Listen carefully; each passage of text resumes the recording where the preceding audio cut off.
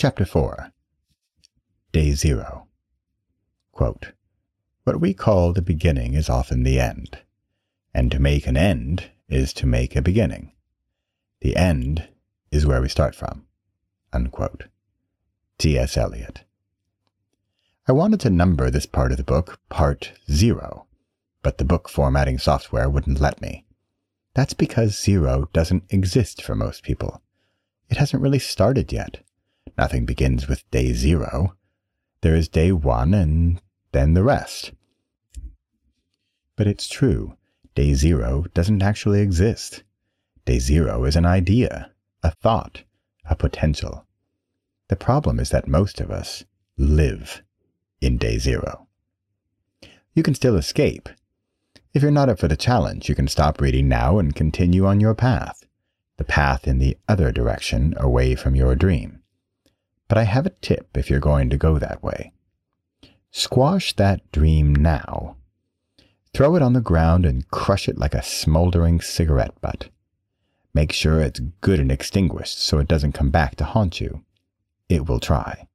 It has so much power over you. Put it out of its misery, or rather, pull its misery out of you. Now go the other way and run.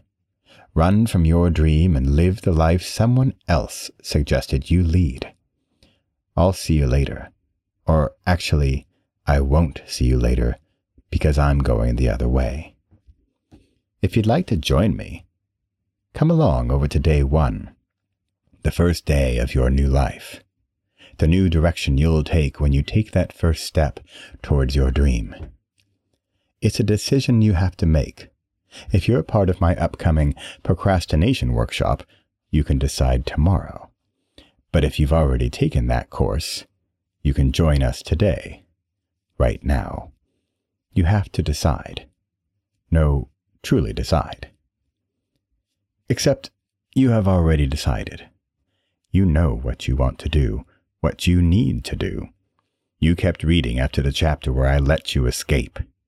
You know the path towards your true self, and you've been waiting for someone to come along, hold out their hand for yours, and lead you down the path.